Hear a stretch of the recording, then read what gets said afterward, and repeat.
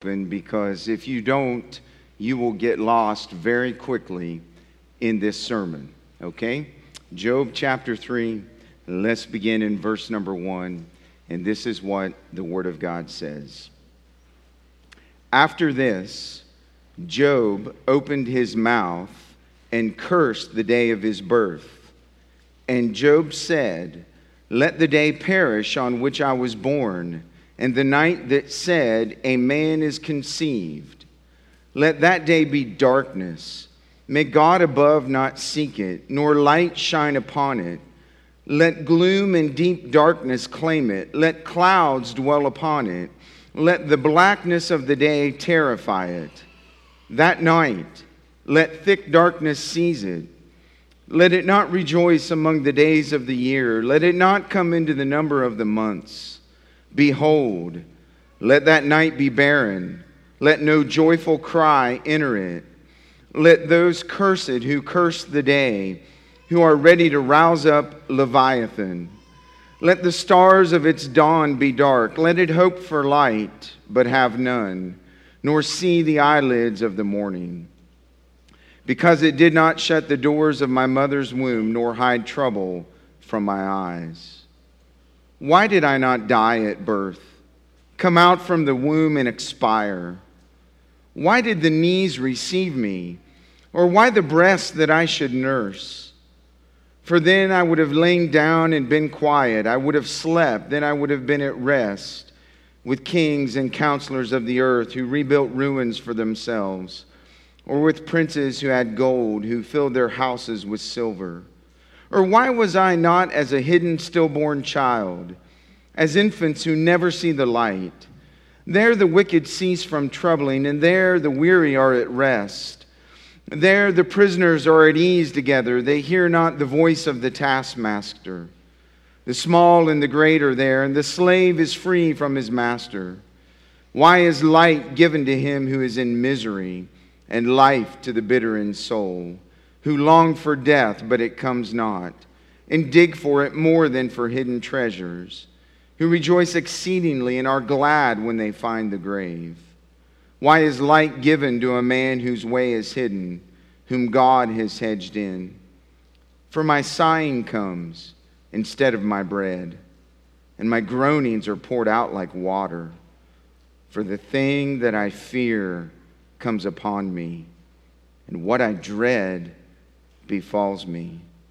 I am not at ease, nor am I quiet. I have no rest, but trouble comes. The third chapter of the book of Job has been labeled by some as the most depressing chapter in the Bible. It is indeed a chapter of darkness, and in this dark chapter, the divine perspective of Job's suffering that we saw in chapters 1 and 2 is now replaced with a limited human perspective on suffering from Job. You also notice, if you were reading along in your Bible carefully, that this chapter serves as a transition from the language of prose and narrative in chapters 1 and 2 to the language of poetry, which will consume the major section of this book all the way to Job chapter 42. And you can see that clearly if you look down at your Bible and see the way the words on the page are arranged differently in chapter 3 than they are in chapters 1 and 2. Robert Fial, in his book, How Does God Treat His Friends?, explains the importance of the shift in language from prose to poetry to the overall understanding of the book of Job, stating, "Poetry is a way of expressing the intensest and most powerful emotions in the most concise and compelling way. Thus, the distress of Job, and indeed of all who suffer, is encapsulated in this poem of immense and sober power." This ancient, poetic, and enduring language of prayer, known as lament, finds its place along some of the most beloved psalms and the words of the weeping prophet Jeremiah. In his helpful and excellent book, Mark Vrogrov writes, in Dark Clouds and Deep Mercy, Discovering the Grace of Lament, that lament is a loud cry. It's a howl. It is a passionate expression of grief. More than mere demonstrations of frustration and sorrow over loss, he writes, listen carefully, biblical lament is a prayer in pain that leads to trust.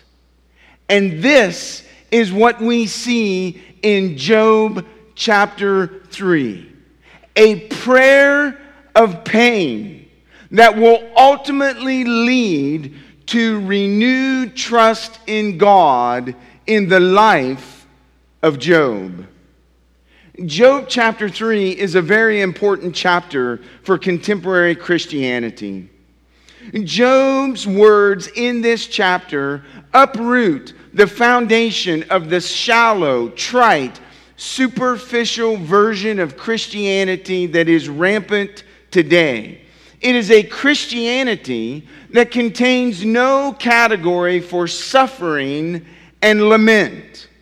For in Job chapter 3, we see what it's like for a person who loves God to go through the dark night of the soul, as Job is plunged into the depths of discouragement, depression, and despair. In Job chapter 3, Job is a broken man with a crushed spirit. Maybe, just maybe, you can relate to Job. Maybe you're tired this morning of constant pain and suffering. Maybe you find yourself this morning worn down by the heaviness of your trials. Maybe you are so exhausted from life, you wish you could just die and go to heaven. Or maybe you find yourself in such a state of despair, you just wish Christ would return now before we even finish Job chapter 3. And this is exactly how Job felt. Job had lost the desire to live. Listen carefully, friend. We need Job chapter 3 in our Bibles. Without this chapter, there would be something important missing. To the teenagers and the college students and the younger folks than me in the room, you may not need this chapter now. But if you live life long enough, I guarantee you, you will turn back to this chapter and be able to relate to Job. If your soul ever reaches the depth of Job's soul, this chapter will come in handy. For through the darkness and the depths of his pain, Job teaches the modern sufferer how to grieve as he cries out in the lament to God over his birth, over his longing for death, and over the miseries of his life. So would you notice with me, first of all, in verses 1 through 10, Job's lament over his birth. And you'll notice in these first 10 verses that Job invokes a curse on two events that made his life of suffering possible. He cursed his birth, and he cursed the night that he was conceived.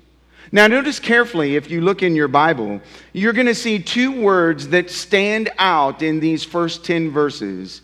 If you're using the ESV, it is the word let and the word may. And these words are used 14 times in these 10 verses.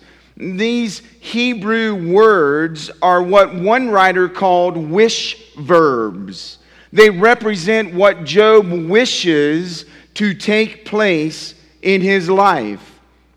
And these repeated words are intended to put us in the mood of gloom and doom so that you and I can feel what Job feels. This is not a raw, storm the gates of hell with a water pistol sermon. This is feeling the despair and the darkness and the depression that enveloped Job. And these words help us do that. In verses 1 through 5, Job curses the day of his birth. The Bible says, after this, Job opened his mouth and he cursed the day of his birth. And Job said, let the day perish on which I was born, and the night that said, a man is conceived. Let that day be darkness. May God above not seek it, nor light shine upon it. Let gloom and deep darkness claim it. Let clouds dwell upon it. Let the blackness of the day terrify it.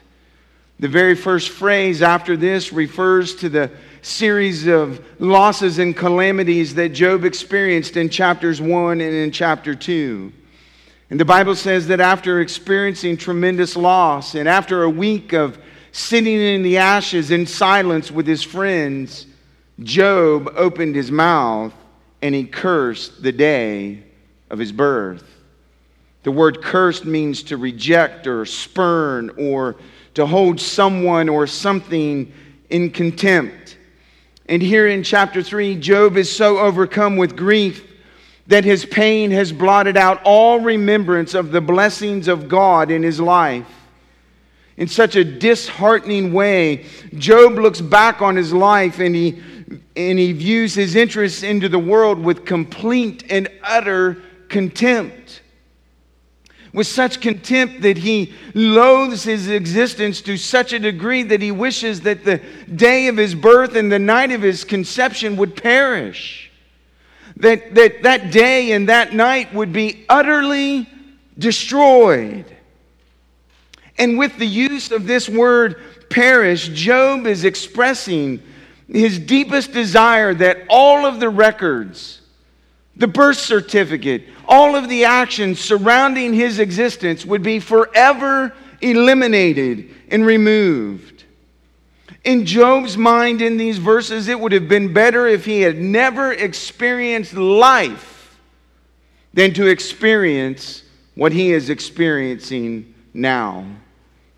You'll notice in verses 4 and 5 that Job extends the curse on the day of his birth.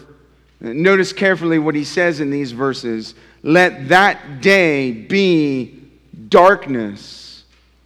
For Job, the pain and the sorrow that have engulfed his life can only be viewed as doom and gloom.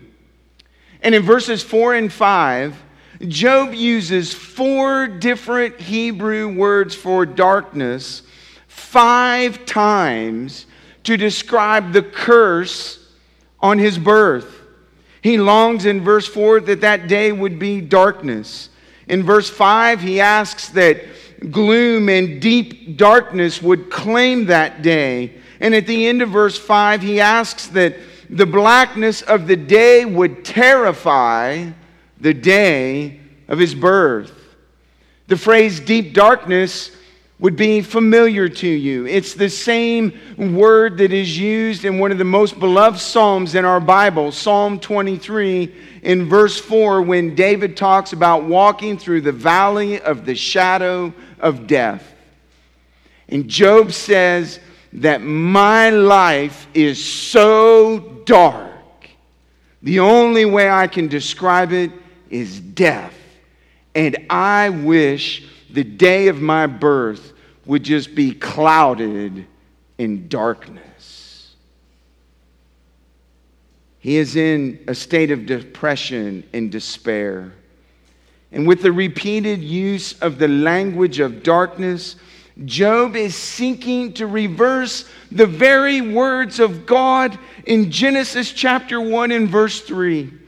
If you're familiar with Genesis chapter 1, the Bible says that in the beginning, before time, darkness was everywhere. And then in verse 3 of Genesis chapter 1, the Bible says that God said, "Let there be light," and there was light. And God saw the light, and He saw that it was good. But if you look in your Bible in these verses, as Job is talking about darkness, he is actually pleading that God would perform a reversal of creation. And instead of speaking light into being, he would reverse it and only speak darkness. And that the darkness would so overcome life that the day of his birth would be forever removed from history. Christopher Ash, in his commentary on Job, is very helpful here. He says, light is about God. It's about goodness. It's about creation. It's about order. And it's about life. And for a day to become night is for a part of creation to be undone. And this is how depressed Job is. Undo creation, God. And in addition to this desire for a reversal of creation, in verse 4, Job adds another phrase to his curse. Do you see it? He says, "May God above not seek it, nor light shine upon it." And by wishing that God would not seek the day of his birth, Job was hoping for an impossible reversal of God's life-giving, life-sustaining power. That instead of God noticing the day of Job's birth and therefore noticing Job himself, that God would forsake the day of Job's birth. And by forsaking the day of Job's birth, God would forsake Job. That he would remain in complete darkness. Job is crying out to God, the God that he trusted in his providential care. And in these verses, Job is crying out and saying, "God, remove your providence from me. Don't have any notice of me. Just let me remain in darkness." These are the words of a man who is broken, a man who is overcome with suffering and loss, a man who can not remember the joys of the past, a man who sees no hope for the future. His only remedy for his pain is to wish that he had never been born. And then, in verses 6 to 10, Job curses the night of his conception. He says, "That night let thick darkness seize it. Let it not rejoice among the days of the year. Let it not come into the number of the months. Behold, let that night be barren. Let no joyful cry enter it. Let those curse it who curse the day, who are ready to rouse up Leviathan. Let the stars of its dawn be dark. Let it hope for light, but have none, nor see the eyelids of the morning, because it did not shut the doors of my mother's womb, nor hide trouble from my eyes." In verse 6, Job curses the night of his conception. He wishes that thick darkness would seize that night so that it would be swallowed up in darkness and it would forever be removed from the calendar of days, months, and years. And then in verse 7, Job wishes that the night of his conception would have been barren, that it would have literally been stony, meaning that his mother's womb would have been barren. And he says in verse 7, not only that her womb would have been barren, but there would have been no joy or pleasure for his mother or his father on the night of his conception. He wishes that night had been truly night in the darkest and deepest sense imaginable. He wishes it would have been like the plague of darkness over Egypt at the time of the Exodus. He wishes that God would have forsaken the night of his conception. You'll notice in verse number 8, a very interesting verse. To strengthen his curse, Job calls on professional sorcerers of the ancient world to awaken the powers of evil and to perform a curse on the day of his birth and the night of his conception. These sorcerers, he says in verse number 8, are those who are ready to rouse up Leviathan. We'll see this ancient mythological seven-headed sea monster again in Job chapter 41. The ancients believed that this monster had the ability to swallow up the sun and the moon. That Leviathan represented the forces of evil in the world whose sole mission is to turn God's order of creation into total and utter chaos. And in verse 8, Job pictures these ancient sorcerers giving incantations and arousing Leviathan and waking him up so that he'll swallow the sun and the day of his birth will never come into existence, so that he'll swallow the moon and the night of his conception will never take place. Job, in these verses, is cursing and crying out and asking for his utter annihilation. And then in verse number 9, Job declares that God would never allow the sun to rise in the morning and the stars to break a new day, that he would remain in darkness. But the climax of his curse, it's in verse 10, where Job declares that the night of his conception and the day of his birth have done nothing but open him to troubles. That if only the doors of his mother's womb had been closed, trouble would have been hidden from his eyes. The night of his conception, the day of his birth, have done nothing for him but lead him to misery in life. And if darkness would have swallowed them up, if creation would have been reversed, Job would have been spared the hopelessness that he now must endure. He would have been spared the trials and the troubles and the tragedies and temptations of life. He is in total, utter darkness, despair, and desperation. And do you know that his reaction in these verses is not uncommon? I imagine that there's some in here who could relate to some of the things that Job has said in these verses. How many of us, when we've experienced tragedy and pain and suffering and loss, have found ourselves crying out to God for a reversal?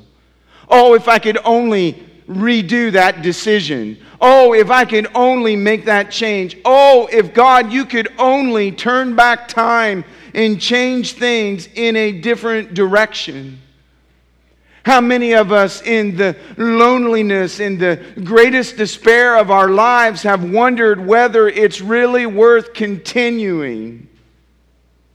This is where Job is, enveloped in a darkness that has caused him to lose a biblical, God-fearing perspective on life and to believe dark, distorted lies. A darkness that wants him to escape from the pressures of life. And I imagine you might be able to relate to that at some point or another in your life. What are we to do in these times? It's in those moments that we have to look to light. The light of God, the light of His Word, and the light of His people. We not only see Job's lament over his birth, we also see Job's lament over his longing for death in verses 11 to 19. In these verses, Job's speech changes from cursing to questioning in the form of a lament. This lament is divided into two parts. Each part begins with the question, why? And each part ends with the supposed peaceful rest of the dead. Now you'll notice in verses 11 to the end of this chapter, the key word shifts. It's no longer the word let, It is now the word why, and it is used 6 times in the remainder of this chapter. As one author said, in this question of why are wrapped up all the questions of all sufferers throughout the ages. Now let me be clear and helpful this morning. There is nothing wrong with asking why. This is a natural question for us to ask God in times of suffering. However, it is wrong to demand that God answer you. God may choose to answer you, and God may choose not to answer you. But you and I must remember in our suffering, when we are asking the question why, God does not owe us an answer. Warren Wiersbe helpfully reminds us of this truth, saying, we live on promises, not explanations. So ask why. Job did, but don't demand that God answer you. In verses 11 and 12 and in verse 16, we see that Job desires death. Look at what he says in verses 11 and 12. Why did I not die at birth, come out from the womb and expire? Why did the knees receive me, or why the breast that I should nurse? And then in verse 16 he asks another why. Or why was I not as a hidden stillborn child, as infants who never see the light? In these 3 verses, Job asks 4 questions that express his desire for death. In the first question found in verse 11, Job wonders why he had to be born and then why he had to stay alive. Why couldn't he immediately die once he came into the world? In his present stage of depression, Job can find no reason for his life.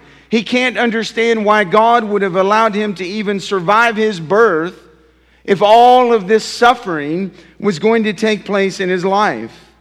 Then in verse number 12, Job asks the next 2 questions. And these questions in verse 12 refer to a Hebrew custom where a newborn baby was placed on the father's knees as a mark and a sign that the father received that child as his own and that he would care for that child. And then after the father received the child on his knees, he would hand the child to his wife, who would then nurse this newborn baby. And with these questions in verse 12, Job is simply asking God, why did my father accept me as his own? And why, God, why did my mother sustain my life? Why did she nourish me and nurture me and care for me? God, why didn't you just let them abandon me when I was born so that I could die instead of enduring pain like this? But the darkest question that he asks is verse 16. And in verse 16, Job says, God, why couldn't I be a stillborn child that never sees light? Job believes he'd have been better off if he'd never been born, and he just wants to die. In verses 13 to 15 and 17 to 19, we have the back end of his questions. And in these verses, Job describes death. As we examine these verses, church, we need to remember that Job, the book of Job, is the oldest book in our Bibles. And Job does not have the advantage of the New Testament to give a complete and accurate picture of life after death. And so keep that in mind as we read these verses. Look at verses 13 to 15. For then I would have lain down and been quiet. I would have slept. Then I would have been at rest with kings and counselors of the earth who rebuilt ruins for themselves, or with princes who had gold, who filled their houses with silver. And then in verses 17 to 19, he says, there the wicked cease from troubling, and there the weary are at rest. There the prisoners are at ease together. There they hear not the voice of the taskmaster. The small and the great are there, and the slave is free from his master. And in all of these verses, what Job is saying is that he would have been better off if he had never lived after his birth, because death would have brought him rest instead of pain. And that's the theme of these verses. Job is desiring death because for Job, death means rest. And the language that is used here reminds us of the seventh day of creation, when the Bible says that God rested from all of his work. And Job is saying, if I had that kind of rest, instead of all this turmoil, I would be in much better shape. And you'll notice the intensity of his desire for this rest is indicated by the use of 4 different words. If Job were to die, he would lie down, he would be quiet, he would sleep, and he would rest.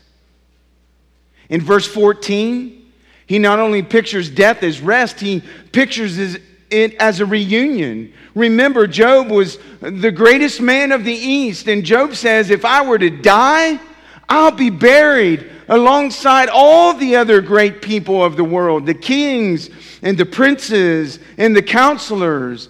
Death is the great equalizer of life. Here I am sitting on the ashes, scraping my broken body with broken pieces of pottery. And God, if you would just let me die, it'll make me equal with kings and counselors and princes. And then in verses 17 to 19, Job describes death as relief. There the wicked cease causing trouble. The weary rest. The prisoners are at ease. They no longer hear the commands of their taskmaster demanding more work. The slave is free, and the small and the great are there. Death for Job was a place of rest away from the burdens and sufferings of life. Job would rather be dead and at rest than alive and confined to pain and misery and suffering. Job would rather be dead and at rest than alive and restless. Oh, how he longs for death. And friends, you need to understand that the Bible is speaking openly and honestly to us about how Job feels, what he is experiencing, and what he is thinking. But Job only understands death through a very limited knowledge. And there are many people today who view death just the way Job does. That it's a state where you no longer exist. That it's a place of rest. It's a place of quiet. It's a place of peace. Some believe it's a place where you become an angel and all these other crazy things. This is not the full and accurate picture of what the Bible teaches about death. The Bible teaches, as we put on the New Testament lens, that death brings every single person who's ever lived into the eternal presence of God. And the Bible says in Hebrews chapter 9 and verse 27 that it is appointed for every single one of us to die once and then face judgment. That every single person will give an account of their life to the God who created them. And then, based on what you have done and how you've responded to God's Son, the Lord Jesus Christ, you will either exist eternally forever in a literal physical place called hell that is encompassed with complete darkness, where the worm never dies, where there is weeping and gnashing of teeth for all eternity, or you will dwell in the very presence of God in light and glory and peace and eternal rest forever. All based on how you respond to Christ and what He's done for you on the cross. Do you know what's amazing about Job's picture of death here? It matures. As Job continues to wrestle in his suffering, as he continues to cry out to God, as he deals with his friends in the chapters to come, he gets about halfway through his conversation with his friends, and he speaks about death again. And listen, here's what he does in Job chapter 19. He talks about what he wants engraved on his tombstone. And this is what he says in Job chapter 19, verses 23 to 27. Oh, that my words were written. Oh, that they were inscribed in a book. Oh, that with an iron pen and lead they were engraved on the rock forever. He's speaking of his tombstone. Write this on my tombstone. What does he want written? For I know that my Redeemer lives, and at the last He will stand upon the earth. And after my skin has been thus destroyed, yet in my flesh I shall see God, whom I shall see for myself, and my eyes shall behold, and not another, and my heart faints within me at the prospect of that thought. That is his view on death. His Redeemer lives. And because his Redeemer lives, he will live, because there's hope in his darkness. And friends, this view of death in Job chapter 19 is the Christian's view of death. It's something that is to be longed for, not as an escape from the realities and pain of life, but as an entrance into the eternal loving presence of God. And that is what Job longs for. But right now, in Job chapter 3, he longs for rest. He's weary, he's worn, and he's full of whys. But you know what will happen? God will never answer Job's whys. You know what he'll do? He'll show Job who he is. And God's response to Job's whys is a lesson for you and me. We don't need to know the answer to our whys to endure pain and suffering. We need to know who is sovereign over our pain and suffering. And this is what Job will learn out of his darkness. Well, we not only see Job's lament over his birth and Job's lament over his longing for death. In verses 20 to 26, we see Job's lament over the misery of his life. He writes, "Why is light given to him who is in misery, and life to the bitter in soul, who longs for death, but it comes not, and dig for it more than for hidden treasures, who rejoice exceedingly and are glad when they find the grave? Why is light given to a man whose way is hidden, whom God has hedged in? For my sighing comes instead of my bread, and my groanings are poured out like water. For the thing that I fear comes upon me, and what I dread befalls me. I am not at ease, nor am I quiet. I have no rest, but trouble comes." Something very important takes place in the text in verses 20 to 22. Job moves from the singular to the plural. The word misery is used in the singular, and the bitter in soul is used in the plural. And the implication that the text is making here is that Job's experience is not unique. That his question of why is not for him alone, it's for you. It's for you. It's for you. It's for you. It's for all of us who have ever asked and wondered why. You'll also notice in these verses, in contrast to the first half of this chapter where Job emphasized the darkness of death, Job now refers to light as life And he asks God in these verses, why are the miserable and the bitter in soul allowed to continue to live? Here again is a man who longs for death.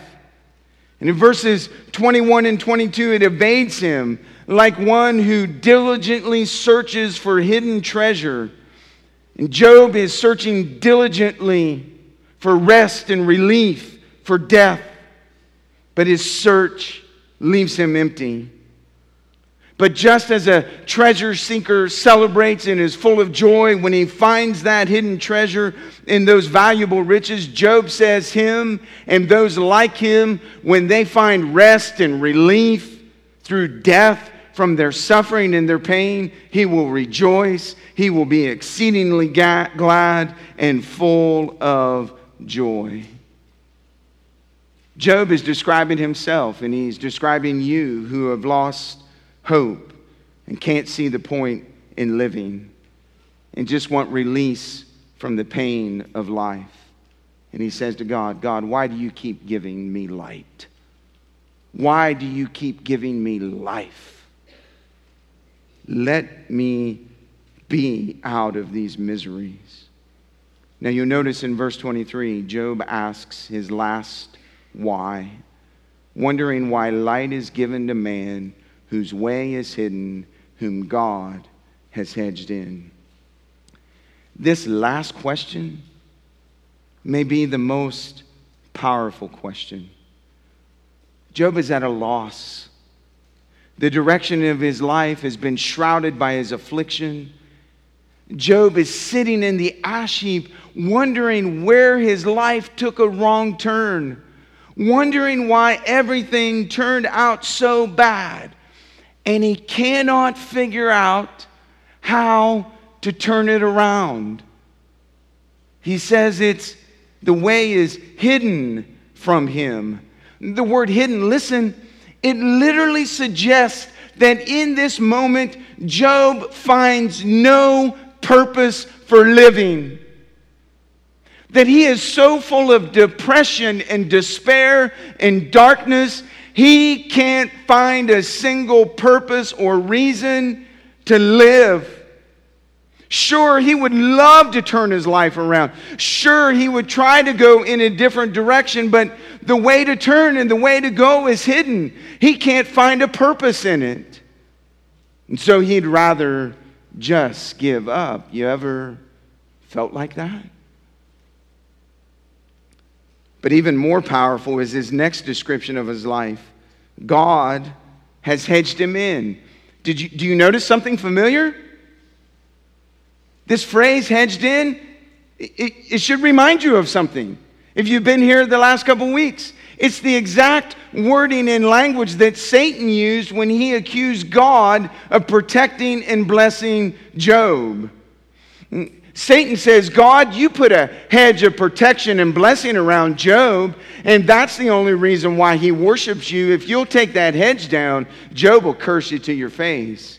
And now, Job, the one who is in the midst of suffering, takes the very language that Satan uses it, and he turns it to God, and he says, God, you've hedged me in. You've put walls all around me, and they're not walls of protection and blessing. They're walls of pain and suffering and affliction. And God, these walls are so big that are hedging me in. The way to get out of it is hidden. I don't know where to turn. It's a maze that never ends. And God, why? Why are you prolonging my suffering? Why are you hedging me in? That's the biggest why, isn't it? Why, God? Why? Why can't I have relief? Oh, C.S. Lewis understood it. He understood exactly what Job was talking about in this verse. When his wife died, to deal with his grief, he wrote a little book called A Grief Observed. And there's a section in it that is so deep and dark. You can't help but think of Job and what he's asking in verse 23. And this is what C.S. Lewis writes. Meanwhile, where is God? This is one of the most disquieting symptoms. When you are happy, so happy that you have no sense of needing Him, so happy that you are tempted to feel His claims upon you as an interruption, if you remember yourself and turn to Him with gratitude and praise, you will be, or as it feels, welcomed with open arms. But go to Him when your need is desperate, when all other help is vain, and what do you find? A door slammed in your face, and a sound of bolting and double bolting on the inside, and after that, silence. You may as well turn away. Sound like Job? And the longer you wait, the more emphatic the silence will become. There are no lights in the windows. It might be an empty house. Was it ever inhabited? It seemed so once. And that seeming was as strong as this. What can this mean? Why is He so present a commander in our time of prosperity and so very absent a help in time of trouble? That's Job. That's you. That's me. When God's silence is deafening. But you know what will happen? Job will continue to talk to God in his grief. And he'll learn, listen, he will learn not to trust in his feelings and his emotions, but to trust in the one thing that suffering can never change. Do you know what the one thing that suffering can never change is? God. That's what Job will learn. God will never change in suffering, even in the silence. In verses 24 to 26, as he ends his lament, Job transitions away from lamenting and grieving on behalf of all sufferers to emphasize his own suffering. In these 3 verses, if you write in your Bible, you should notice this observation. He uses the word I, my, or me 9 times in these 3 verses to fully express his pain and his suffering. In verse 24, his pain is so intense that he's lost his appetite. His sighings are his food, and his groanings are his water. And the language that's used here describes shrieks and wails and loud noise. And this has become his bread and his water. Job is so afflicted he can't even think about eating. And in addition to the shrieks of his pain, look at verse 25. You're going to find yourself in verse 25. Job discloses that the thing that he feared and dreaded the most had become a reality in his life. What? Oh yeah, Job feared God. We learned that in chapter 1. But not only did Job fear God, Job feared that calamity would happen in his life. In fact, if you go to Job chapter 31 in verse 23, Job says that he feared that he would receive calamity from God.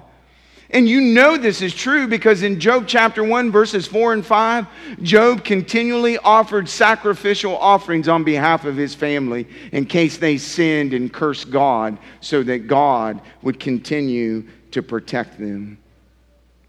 You know what Job is saying? Under the surface lied a deep, looming, foreboding fear of future suffering. It's an anxiety that all of us know. See if this doesn't sound familiar to you. You worry about the economy and the hardship that may be coming soon. You worry about your health because you're exhibiting some form of symptom or you've been diagnosed with an illness, or you have a looming test or procedure on the horizon, or because of the terrible health history in your family. You fear your health because of everything that is being pressed upon us in the world at this time. And you find yourself worrying about having enough money for retirement. You worry about your children. You worry about your grandchildren. You worry about your aging parents. And this is just a small list, friends. Here's the point. There's no end to the worries and the anxieties of life. And all of us are just like Job. Underneath the surface dwells an unsettling fear of the future. And the thing that Job feared and dreaded the most, suffering, had come upon him. And we are just like Job. And finally, in verse 26, Job summarizes this tumultuous season of his life. And he declares that in the midst of sorrow, ease, quiet, and rest have evaded him, and trouble continues to find him. One commentator translated this last verse this way. It's so powerfully. He says that Job uses 4 sharp clauses that stab like a knife. And here's how he translates Job's words in verse 26. I cannot relax. I cannot settle. I cannot rest. And agitation keeps coming for me.